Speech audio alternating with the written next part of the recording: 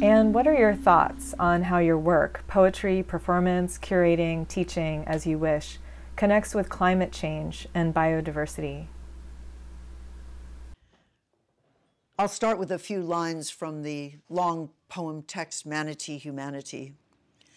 And manatee, you can't mix a human monster ever enough up to aid the manatee. Surely our conscious plans have precursors in animal brains.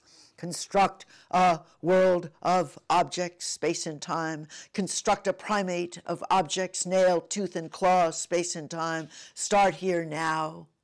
Now represent your representation in the symbolic code of language, manatee, humanity, and run your hand along a restless spine. It was a time of fossil fuel priorities, a precious business time. That's what they'll say about us centuries hence. It was a busy get over with business time, so better get on with it time. They fucked us all over in their greedy get over it time. That's what they'll say about us. What were they thinking? It was commodification, fun hog time, modification time, got on with time, we killed time.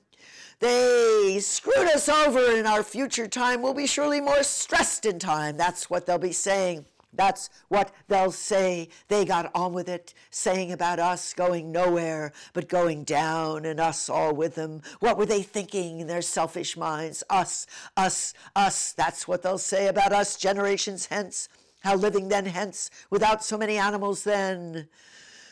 That's what they'll say about us. They let the animals die. They let the plants die. They killed the air. They killed the water. They killed each other. They killed language.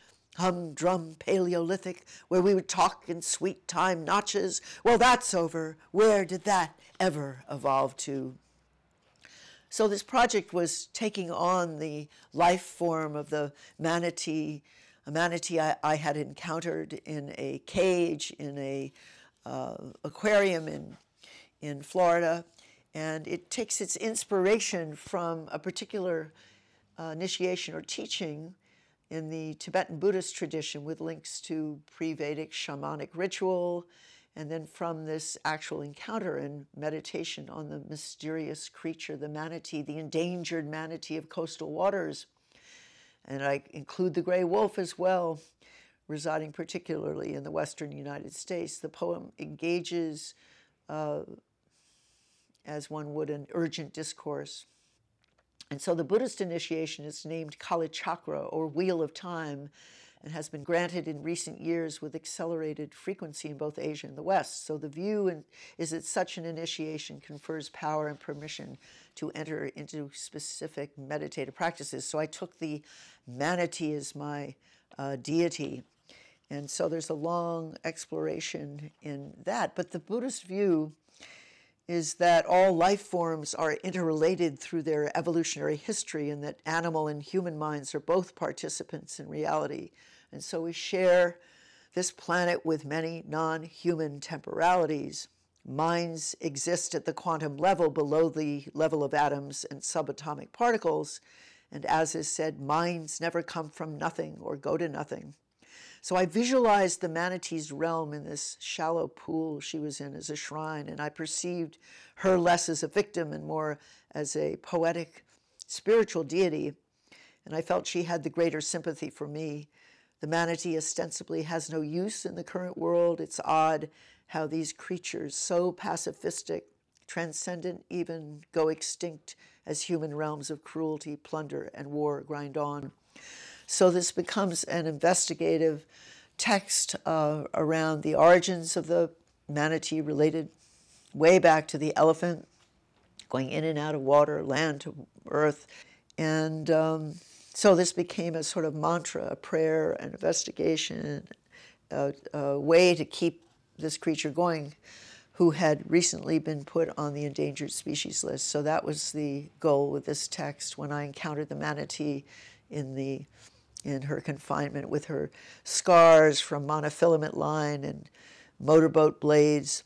And Jeb Bush had taken the manatee off the endangered list, and then there were other incidents around the BP spill and so on. And still, to this time, they're not treated as they should be, as fellow sentient beings on this path, interrelated through their evolutionary history, and that we are both participants in reality. So this became my paean to the manatee.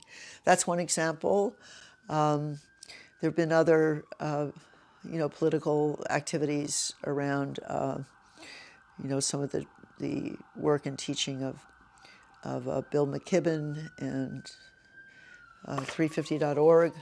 I was involved with I mentioned the gray wolf, and visited classes where in Colorado where the gray wolf would be brought into the classroom with us. We could learn more. So, that kind of investigative attention, and through the writing, and including the vow I took with that manatee in Florida was, I will include you. You are a deity in my reality, and you belong.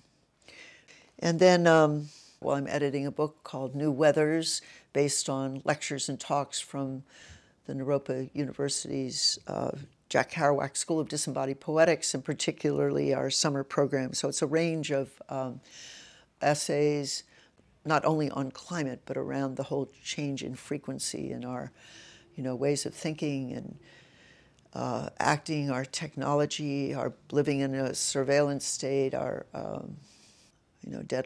the deadly chemicals and so on that are killing the things that we love. So there's so much work to be done. Pick your species, pick your animal, and that goes on and on. I mean, there's so many references in the actual work. And then the other thing is organizing the programs at Naropa that take on various issues, for example, symbiosis, Anthropocene, Capitalocene. This summer, even if we have to have a virtual program, would be Sanctuary and Apocalypse. And we're actually partnering with the Harvard Divinity School, which is very interesting, so that people can talk about their spiritual practices or their translations of, particular texts that still have, amazing power today, things that go way back. And that's another thing I really love working on. And there's a new edition of the Therigatha and the Therigatha, the songs of the Buddhist monks and nuns, actually songs of the sons and daughters of Buddha, because they weren't even assigned as monks at that point. They were wandering mendicants who lived in the forests. So that kind of work, I think right now I'm focusing a lot more on great traditions and poetries of the past and trying to bring life into them now. What can we learn from these poetries, these wisdom systems and powerful gems of consciousness? How does consciousness work with our nature, and how do we get back to a different kind of science that's not just based on capital and power and war and so on? How can it work for a greater interconnectedness and balance in this whole, shimmering, magical, powerful, destructive, wild system? So that's a goal always, and I consider that a practice, how to be in this world.